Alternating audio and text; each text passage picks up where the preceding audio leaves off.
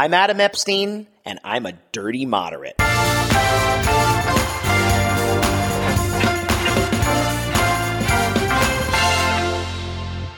Hello, dirty moderates. This is a Stay Dirty, Stay Moderate episode, just as we finished day 3 of the January 6 hearings. A bombshell day. I think the news that you heard today from Greg Jacob, Pence's counsel, and from J. Michael Luttig, the honorable conservative of the Reagan-Bush years, who said Trump and his supporters are a clear and present threat to democracy. All of their testimony about the masterminding John Eastman, who with Trump tried to stop the peaceful order of power. All of this isn't just news today. It's news for days. It's news forever.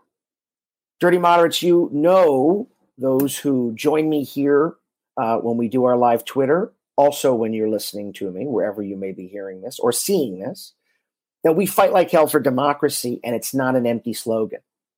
It's not a cliche. It's not some catchy phrase. The United States of America is the only country in the history of the world, when it was founded, that is, that was founded on the principle of we the people. That was founded on the basis, not of primogeniture, meaning hereditary royal lineage, not on the basis of a king, not on the basis of what class you were in, but on the basis of self-government. And we have successfully been doing that for 245, 250 plus years.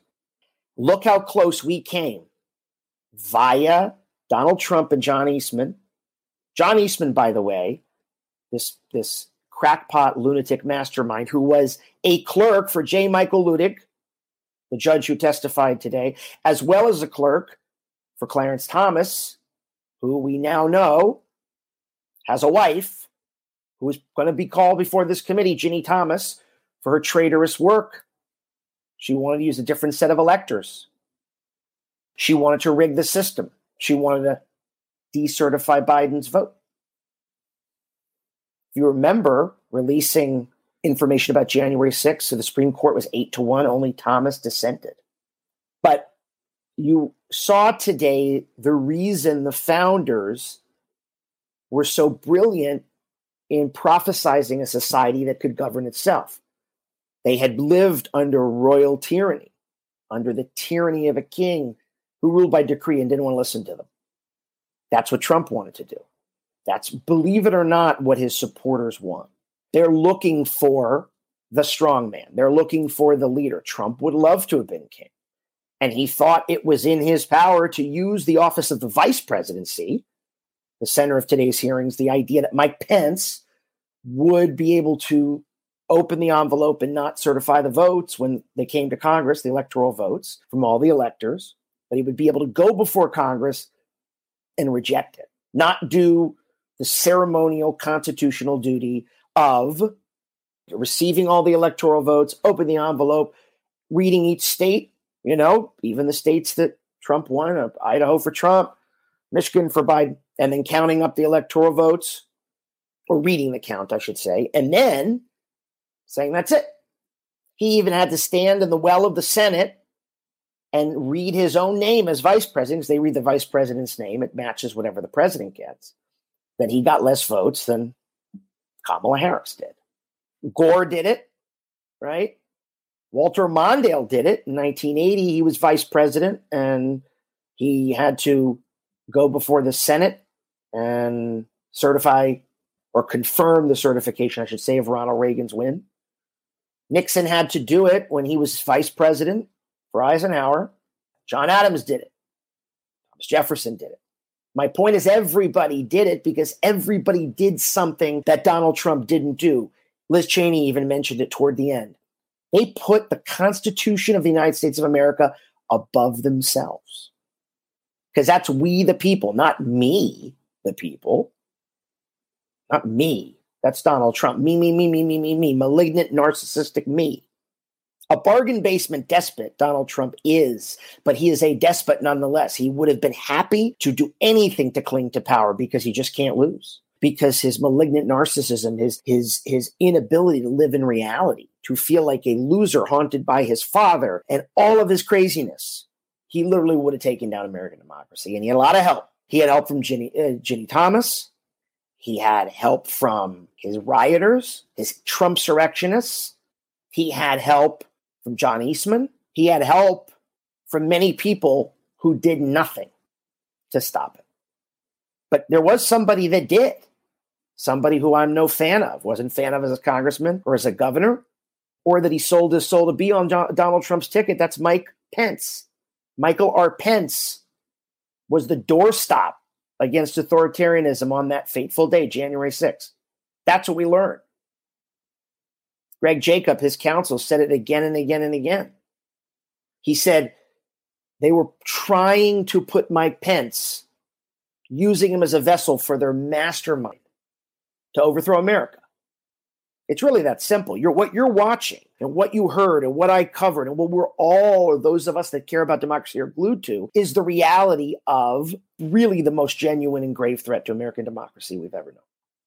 I believe.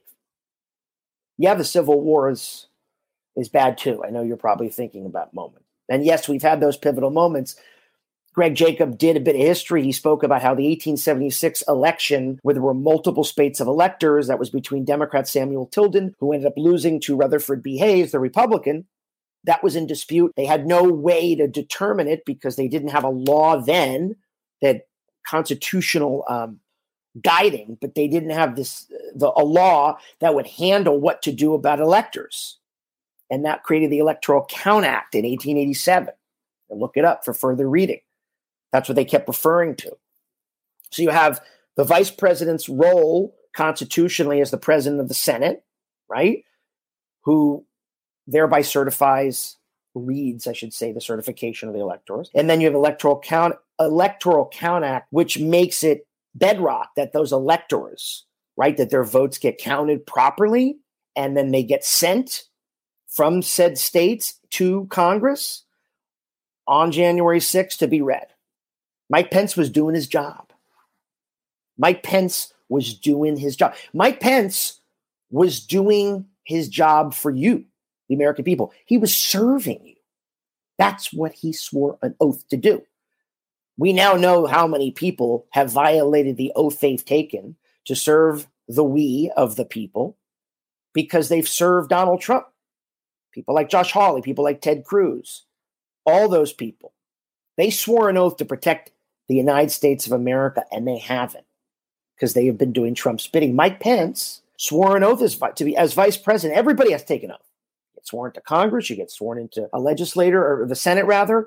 Obviously, president, vice president. People think I solemnly swear, putting the hand on the Bible, that the president takes every 4 years at inauguration. As all know, everybody takes an oath, right?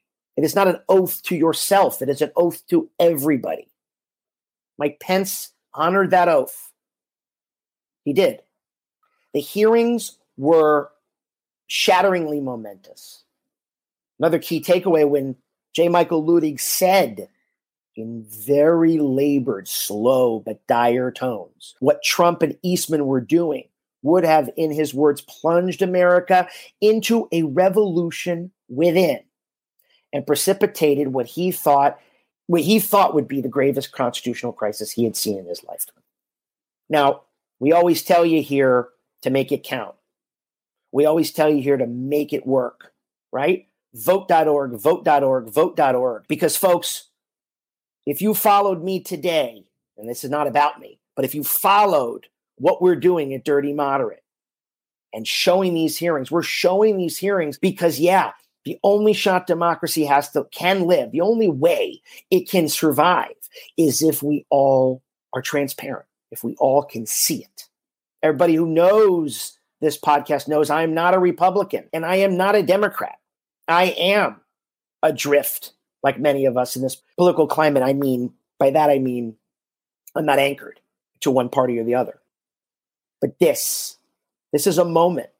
This is not a moment that you say, I only care about inflation and gas prices. You should. That hits home. But you can care about inflation and gas prices and care about the democracy and care about January 6th and care about this fragile, but up to this point enduring, almost crazy, but amazing idea called America. Because at the end of the day, America is an idea. Folks, our special live coverage of the January 6th committee hearings will continue Tuesday, June 21st at 1 p.m. Eastern. Every broadcast, including this one, will be published as a podcast episode, just so you know, wherever you get your podcast. Again, more coverage next week on the 21st. This coverage will be an episode wherever you get your podcast. So if you miss it, go back, listen to it, walk to it, run to it, travel to it, and of course, vote.org. You better get registered, folks. This November, what you're seeing on TV hasn't gone away. It's only begun. It's America or Trumpism. You can't have both. Folks, stay dirty, stay moderate, stay safe.